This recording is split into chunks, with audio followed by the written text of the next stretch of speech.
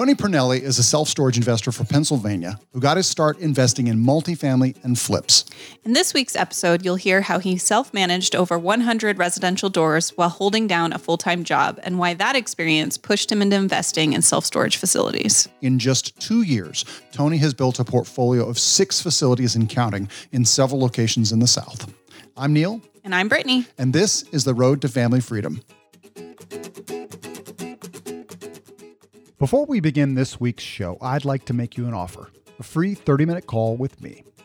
We've been doing weekly chats with other real estate investors for months now, and the response has been great. But we're going to change things up a bit and focus. We are buying self-storage facilities. We have a great partner in North Carolina with a great track record of success, a background in construction, and we're partnering up to help him expand his portfolio. If you have an interest in learning more about investing in self-storage, on the active side, on the passive side, whatever your level of interest, we want to talk to you. There's no pitch here. We're not selling a coaching program. This is just a chance for us to network with other investors interested in self-storage. Also, if you're a current self-storage owner, we'd love to chat with you and perhaps have you as a guest on our show.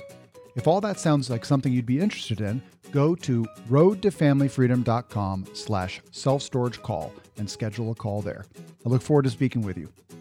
All right, enough out of us. Let's hit the road to family freedom. Tony Pernelli, welcome to The Road to Family Freedom. Thank you, Neil. Appreciate you having me. Yeah, it's nice to make your acquaintance.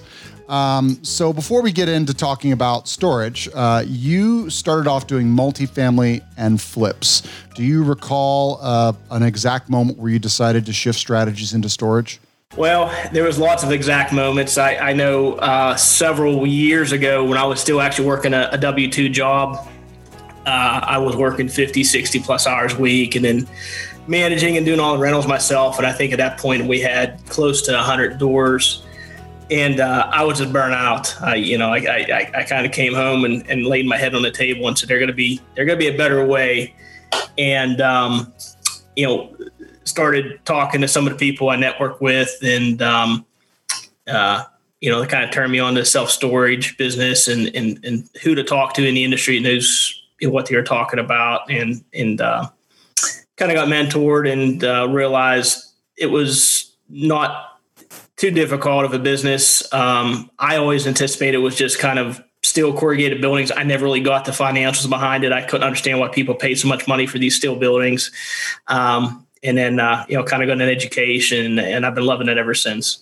Gotcha. So you had gotten up to 100 residential doors. Is that correct? Yeah, I think 104 is where I ended at. Wow. Was it all multifamily or some single family homes in there? Majority multi, some single as well, but majority of multi and a couple of larger buildings in that portfolio. Gotcha. And you were working a W-2 job. You said you were working 50, 60 hours a week. Yeah. Were you self-managing or did you have a property manager? At that time I was self-managing. I was not doing any repairs or maintenance myself. I had that all subbed out, but at the time I was self-managing. So I was pretty burnt. Yeah, you're a glutton. You're a glutton for punishment. Yeah. Yep. I don't know many landlords that try and hold down a full-time job and manage that many units. Yeah, it's. I would advise against it. So the experience has taught me not to do that again. Yeah, it's. The average, so many people talk about, they sort of go, if they've discovered real estate in the last 10 years, they probably kind of go with the Brandon Turner model, where, he calls it the stack, where, you buy a single family home and then you buy 2 and then you maybe buy a 4-plex and an 8-plex. Yep. And you keep scaling, sort of doubling and learning as you go. But what you found out is that unless it's self-sustaining, unless you can bring on a property manager, it doesn't really scale all that well. Correct. It doesn't. And there was points that, hindsight's 2020. I should have grew the business differently. I should have from property one, factored in management and all that stuff. But, I was kind of a lone ranger and I kind of thought that's how you did it. And you can do it, but it's not what I would consider a business. It's more of just another job or multiple jobs, actually. Yeah. So what about storage did really stood out to you as different that made you want to switch over? I think when you do single family rentals, one of the biggest, there's several issues, are a lot of mechanical systems are in place, and you also deal with people. Not that you don't deal with people in self-storage, you do, but you deal with them at a different level. You're dealing with their home, and you're a little bit more at their beck and call, where self-storage, mechanical systems for the most part go away. Even if you have climatized storage, you have heating and cooling. You don't have plumbing systems. You don't have, drywall. You don't have windows. You don't have roofs. You have roofs, but not like, not multifamilies. There's always a leaky roof. There's always water running somewhere. And it's just lots of pieces in that puzzle, where I think self-storage it's a pretty simplistic building. It's metal, it's concrete. And for the most part, it doesn't require a ton of upkeep. The buildings are built to be, 25, 50 years without really doing anything major with them. Gotcha. Well, and you mentioned also, one of the big things, the big differences is just tenant laws versus lien laws. It varies by state, but in general, it's a lot harder to get somebody who is, a problem tenant out of your residential property than it is to get someone out of your storage property. It's basically just, you've stopped paying. I'm going to put an overlock. I'm going to turn off your code so you can't get in, and we're going to wait until 90 days or so. And if you haven't paid, then we auction your stuff. Sorry. And certain states have even gotten to the point where you don't have to do certified mail. You can just simply notify by email, which is awesome. Because that's not that it's a huge deal, but that's another thing you have to do in order to do it correctly. But it's a night and day difference between self-storage and residential rentals, as far as if you do have issues with people. It's not that big of a deal to get your unit back in, you said 30, 60, 90 days. Gotcha. Well, do you want to tell us about the first storage facility that you invested in? Yeah, so the very first facility I bought, investor friend of mine, he told me about it. And up at that point, I didn't really know what to do when I called on owners. And I called this owner, and he was very proud to tell me that he was 90% occupied. He was the cheapest guy in town. And he wore that like a badge of honor, which majority of mom and pops do. And that's nothing the matter with that. The guy ran a solid business. I'm not knocking him, but he wasn't running it he wasn't maximizing it as a business. And in the self-storage world, valuation is basically driven by income. And, by being the cheapest guy in town, he left a lot of money on the table. So it was a pretty straightforward process to buy the facility. Made some minor site improvements, but basically economic improvements, all we had to do as far as raising street rates up. And then 6 months to a year into it, raising tenants to get them closer to that street rate. Gotcha.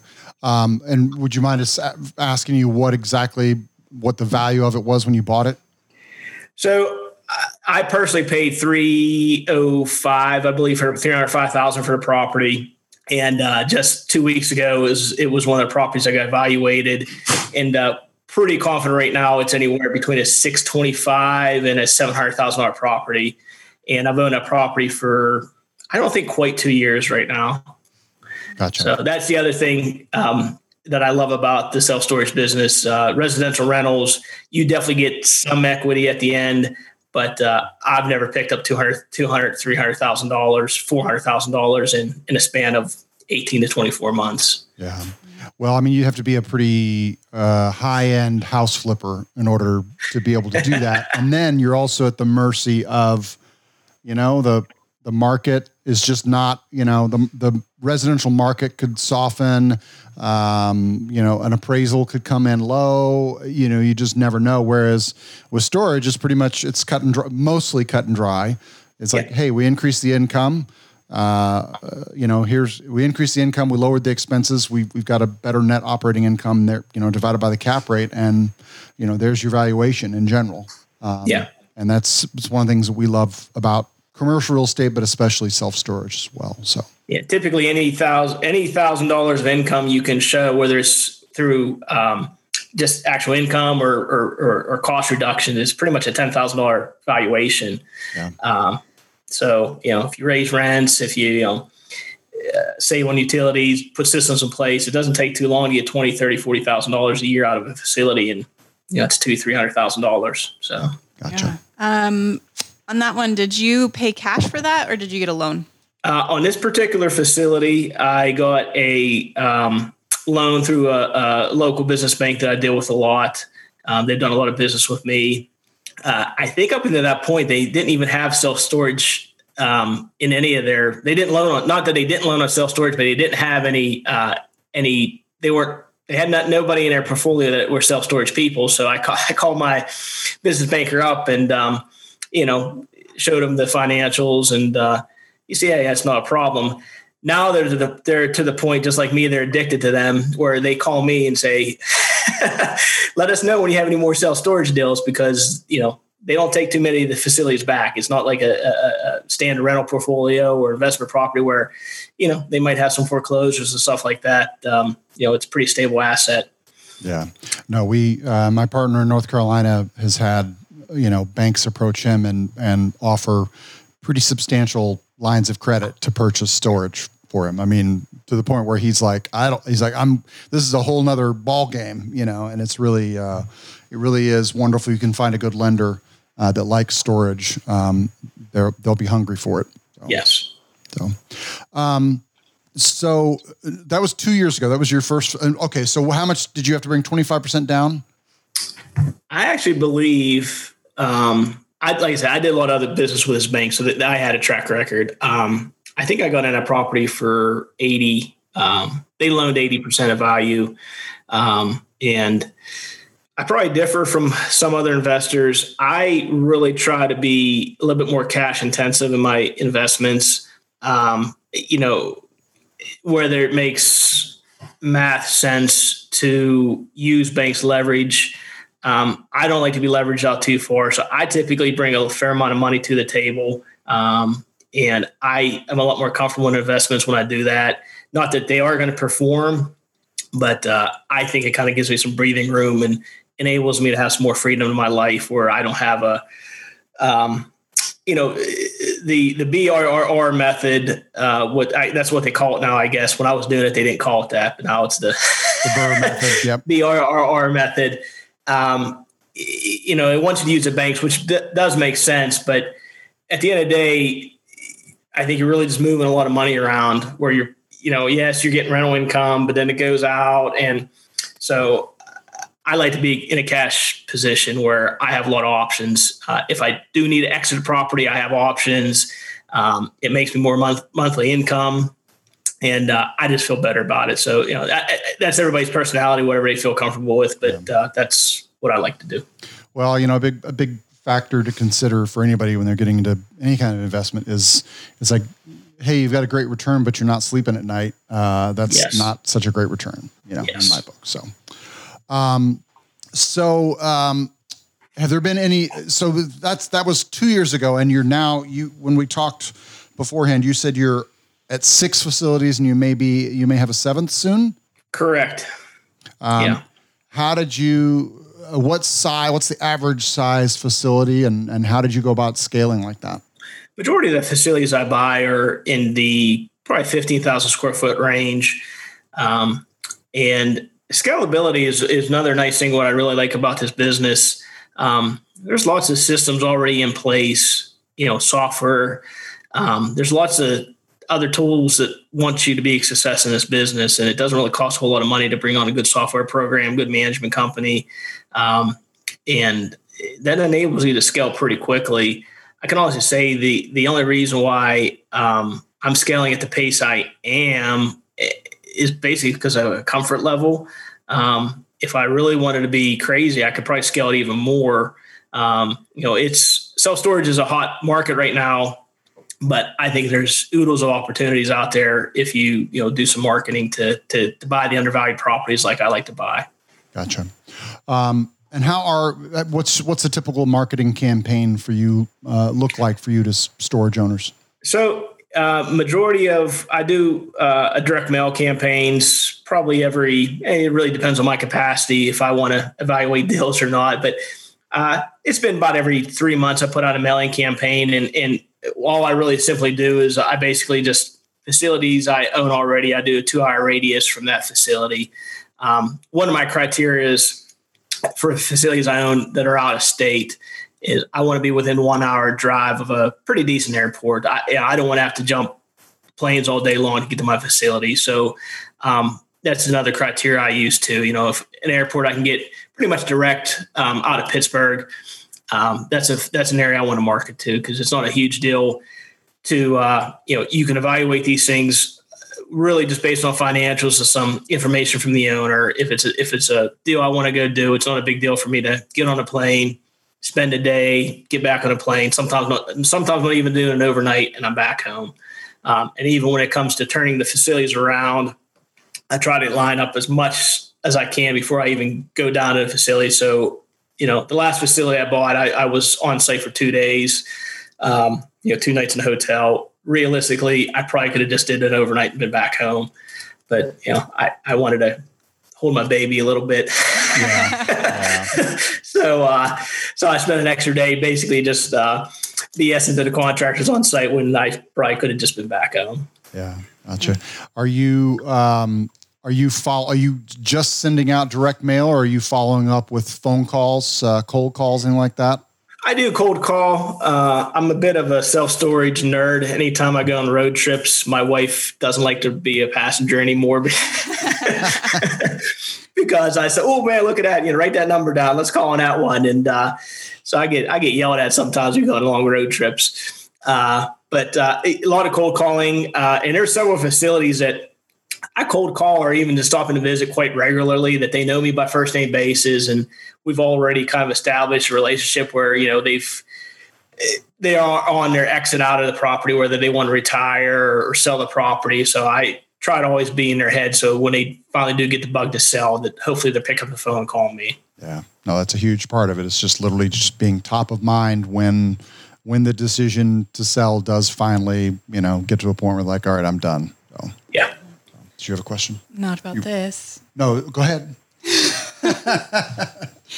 Can I move on to another subject? Yes, you can. Want to go No, go for it. Pardon us. No problem. All right. So you went from a kind of a business with your single family, multifamily homes that are more frustrating to theoretically a simpler investment model. Have you found anything that has been frustrating for you? Something unexpected, maybe? I think and this is, compared to the residential rental world, this is like not even an issue, but the biggest issues from a operation standpoint I have is gate systems. And for the most part, as long as my gate systems are working, my life's pretty good. But, I got a phone call, I think it was Monday, Tuesday, can't get in it. So, that's a 24-hour cycle to get the gate fixed, which isn't a huge deal. And being that I manage these from afar, knock on wood, I have pretty good boots on the ground that do a good job for me. But sometimes communication can be a struggle. Real quick example, I was on the phone yesterday with a excavator from Mississippi, and the kind of stone they use down there, I never heard of. So we kind of had this, back and forth about technique. We were talking about rocks for 20 minutes, which sounds pretty inconsequential, but we hashed it out and I figured what kind of rock I need to use. So Gotcha. Was this for building more units or doing like gravel or what? It's for a facility that I'm closing on here this week. I basically, half of the facility is concrete and the other half is, I'm assuming it must have been an addition, and it's on gravel and it needs some help. It needs regraded and cleaned up. And so we got to, excavate it and regrade it and put down a good base. And then I'm not going to concrete it right away, but I want to prep. So when I do, I don't have to do any more excavating. We can, put the gravel base in and then in a year or two, probably go ahead and pave or concrete the surface. Gotcha. So when you mentioned a gate system, I know that there's, like you said, there's a lot of software and things like that. Are you using the same systems across your whole portfolio? I am. So all my facilities are tied into a cloud system, and the cloud system ties directly into my software. So people that aren't paying, it'll lock them out of the facility, and the system's awesome. And for the most part, it works. It's pretty robust. But if your internet's down, it's not working. Majority of the time, it's some sort of simple mechanical gate failure. Not even mechanical, I should say. It's sensor type system that either somebody knocked it off or something like that, and it's pretty simple stuff to fix. It's just it's aggravating. Yeah. It shouldn't be, but it is. I don't know.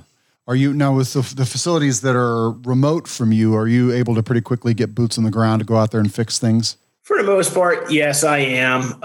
Everywhere where I have a facility, the gate company is in my contacts. So if I'm out somewhere, it's okay, gate's not working, call gate company, and normally within, 4 to 6 hour window, they're on site and it's getting fixed. So once again, a lot of bigger issues in life, but it's a little gnat that gets me. Yeah. What management system do you use? I use Easy Storage Solutions on all my facilities. I've been happy with them. I know there's lots of other ones, and I've never investigated any of them, mainly because the people I network with, they use Easy Storage. They're happy with Easy Storage. I'm happy with Easy Storage, so it works. If it ain't broke, don't fix it. Yeah, I Correct. think someone else talked about it, another investor that we talked to, so. Yeah. And then is there a specific gate? Is that tied into the gate system, or is there a specific gate system you're using? Correct. So the gate system, it's a cloud. It's a cloud that ties into the gate. So essentially, every one of my facilities has an internet connection that has a router, and that ties into the gate brain. I don't know what the technical term is. I'll call it a brain. Yeah. That talks to my software and say, hey, this guy hasn't paid. Let's lock him out.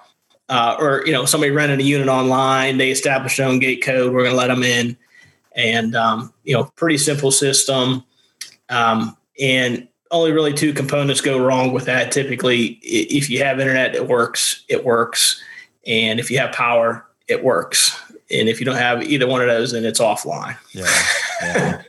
And do you sometimes get calls from customers who are like, hey, I'm at the gate, that's not working, I never get a call from a customer. So my software company gets a call from the customer, and if it's a true emergency, they will text me or call me. And then I know, hey, I got to do something, where they just call the gate company and stuff. As far as systems being in place, I probably need to even pull myself out of that role and probably just have a system in place to, hey, if this happens, call, ABC gate company, talk to, Joe and get it done. So that's probably a poor on my part. And I've been kind of in acquisition mode and loving life. So I probably need to step back and be a little bit more of a business owner and establish that system.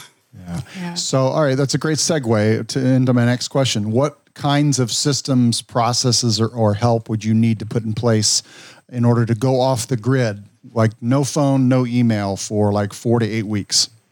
I think it would be fairly, in the self-storage, it would be fairly simplistic, where I just need to establish better guidelines, almost a flow chart that, hey, if the gate, it doesn't working, here's the steps.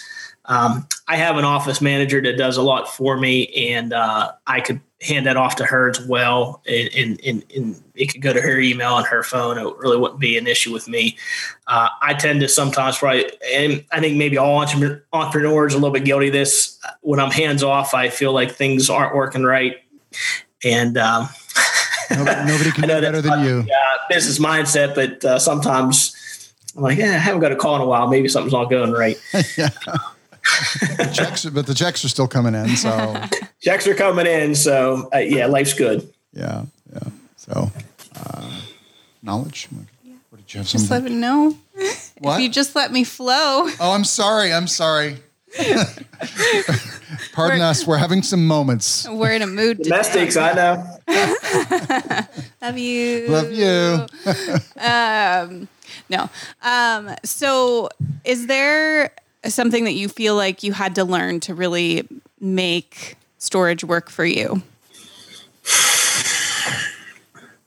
I think the biggest thing that I really have to buckle down with is evaluation of a property up front. I do it.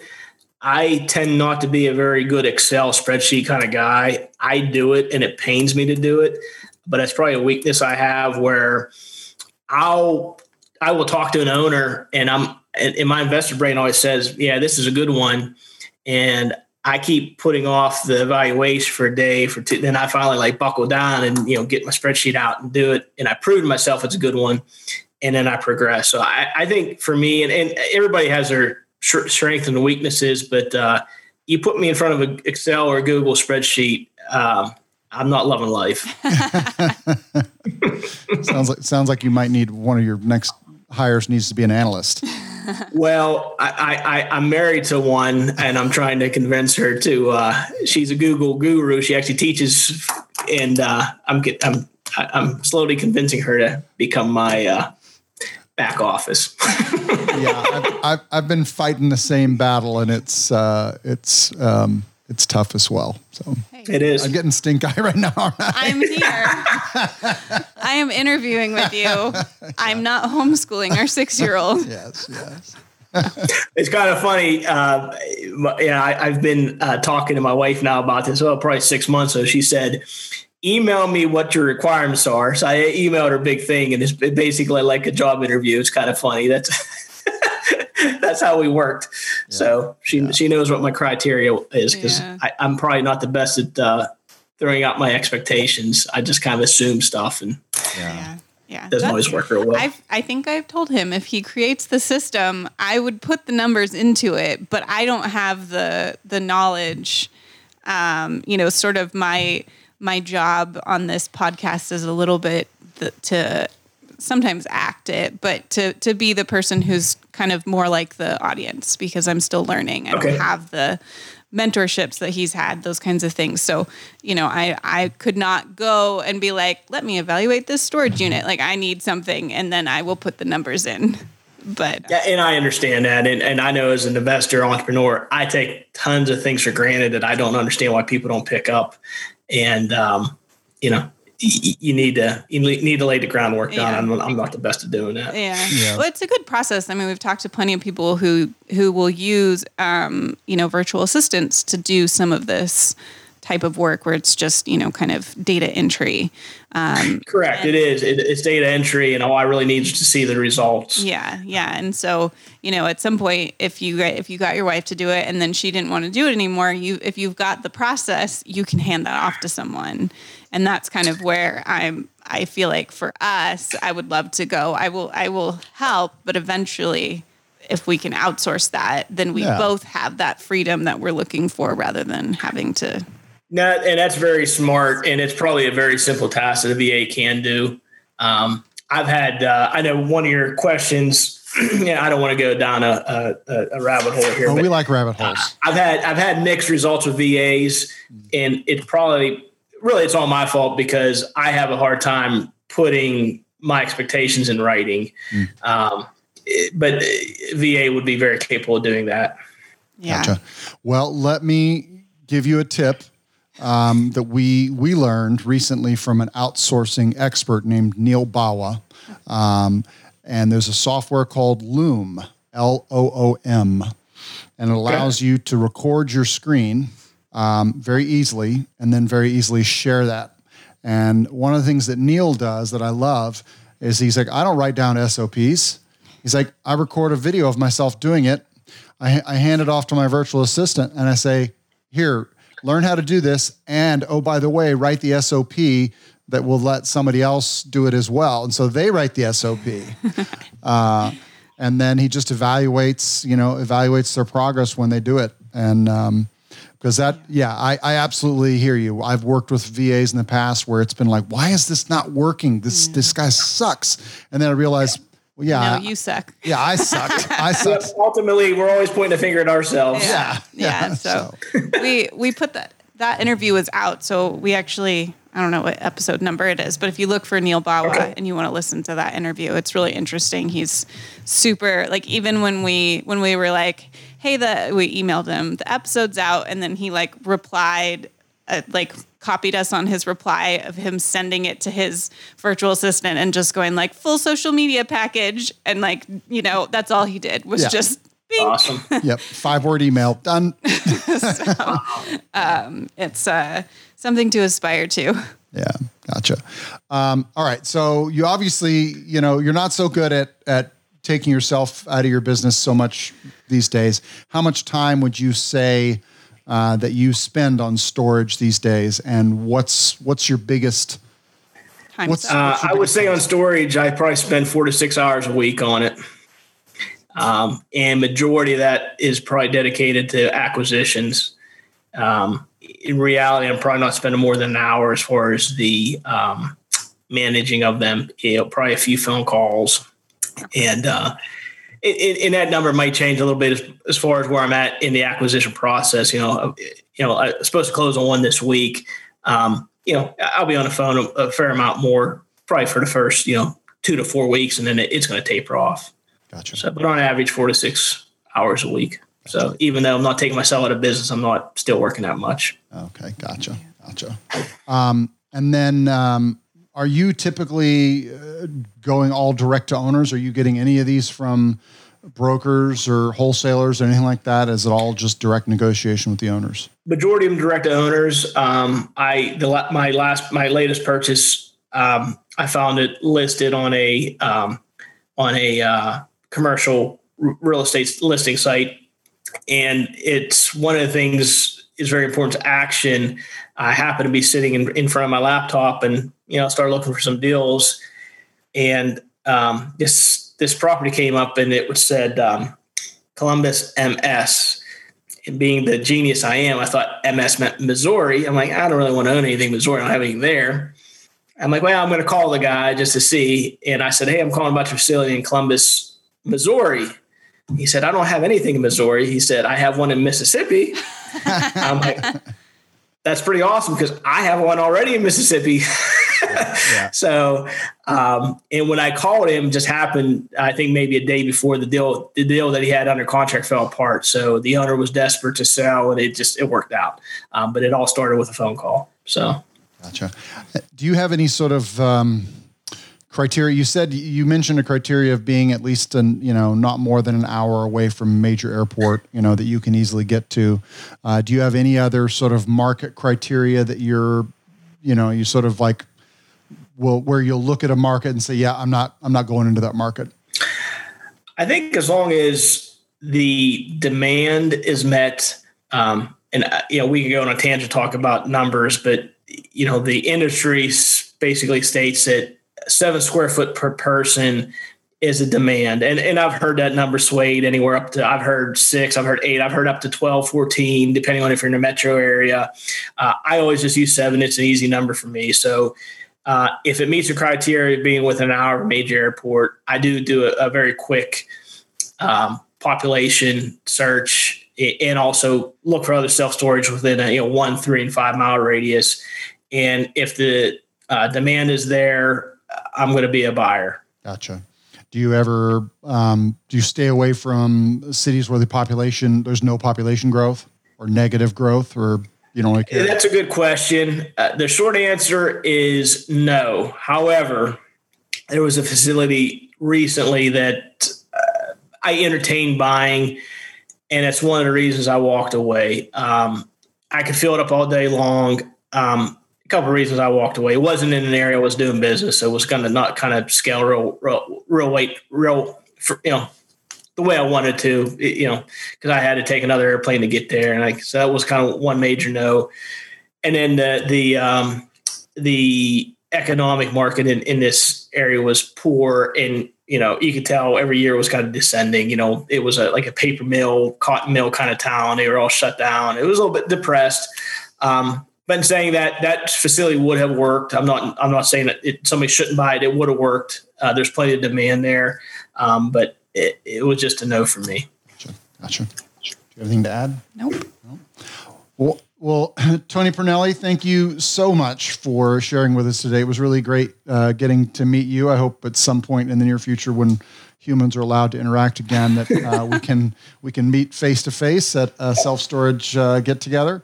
If any of our listeners want to find out more about you or maybe reach out, what would be the best way for them to do that? Well, I don't do a whole lot of, I'm on Facebook. I don't do really any social media at all. So I'm probably a dinosaur. I really like to be, travel and not be tied to my Facebook or Twitter feed. But I am on Facebook. If somebody wants to friend me, that's great. And you can see some of the stuff I do. But that's really the only connection I have. Okay. All right. So we're going to put your Facebook link to your profile in the show notes. So that's fine. Yeah, all right. All right. Well, thanks again. It was great meeting you. All right. Thank you. Okay, that was Tony Pernelli from Vision Real Estate. You can check him out on Facebook. We will put the link to his profile in the show notes, and you can stalk him if you want. But don't be creepy. Yeah, don't be creepy. All right. Go ahead. Did you have a key lesson learned from this episode? I would say that to remember when you're dealing with residential real estate, there's two main factors you're dealing with. One is mechanical systems and people. Now, that doesn't mean that there aren't people involved in self-storage because people are storing their stuff, but people are a lot more in your face when it comes to the space that they're living in. And there's always water flowing. There's always a roof. There's always something when it comes to residential real estate. Yeah. There's less things that tend to go wrong in storage. Yep. The exception of the gates. Sounds like it's the weak link. Yes. In that realm, but gotcha. I don't know. Okay. Moving on. So. I do have a lesson learned. We're on it today. On our game today. Yeah. All right. Knowledge. He talked about, and it sounded like this was kind of still an ongoing lesson for him, that the importance of evaluation and not just like in your brain or your real estate gut, that having to actually put that down on paper and make sure that the numbers that you're kind of going off of in your head are actually viable. So that's, that's a big important piece. Yeah. Well, and I would say, especially if you're an experienced real estate investor, they've had so many deals that they've evaluated that have gone well that they can kind of look at a deal and go, yep, that one's going to work, and then not sit down and actually do the valuation. Yeah. And you really, even if you got your gut feel, that's great for letting you know when you should proceed to really analyze a deal. Yeah, but you should still do the analysis. Do your due diligence. Yep. Yes. How much money did it take him to get started? About, I don't remember what you said. $75,000. Okay. 20% down on $305,000. Yes. However much that is. Yeah. Brittany doesn't do math in her head. Actually, no, that was wrong. Did he say 20% down? So I'm wrong. Actually, it's closer to $61,000. Okay. It's off because it was only 20%. I did 25%. Math in public, ladies and gentlemen. We are on it today. So how much time does he spend on his real estate endeavors now that it's up and running? 4 to 6 hours between acquisition, and he said like an hour on management. Yep. And it sounds like that could probably be reduced or completely removed if he outsourced a little bit more, put that on his management. And is this a strategy he could do from anywhere in the world? Yes. Again, it's outsourcing, and he does. He invests from a distance. He has mostly, I mean, like we said, if he's not doing acquisition, he's maybe spending an hour a week. So if he just outsourced that, and we talked a lot about that and how important it can be. So it's definitely a very doable investment strategy if you want to travel or not be super involved in your investment. So. Okay, once again, that was Tony Pernelli from Vision Real Estate. We will have a link to where you can contact him in the show notes. We're doing this all again next week. Let's hit the road. Bye. Hey, before you go, if you like the show, we would be delighted if you'd head over to Podchaser and leave us an honest review. And do let us know why you like the show, how long you've been listening, and in particular, what you find really useful or entertaining. And let us know if there's anything you think we should change. Also, if you have specific questions about real estate investing, especially self-storage or short-term rentals, shoot us an email at info@roadtofamilyfreedom.com, and we'll be happy to answer your question on the show. We might even turn it into an entire episode. Thanks for listening. We're doing this all again next week. Until then, safe travels.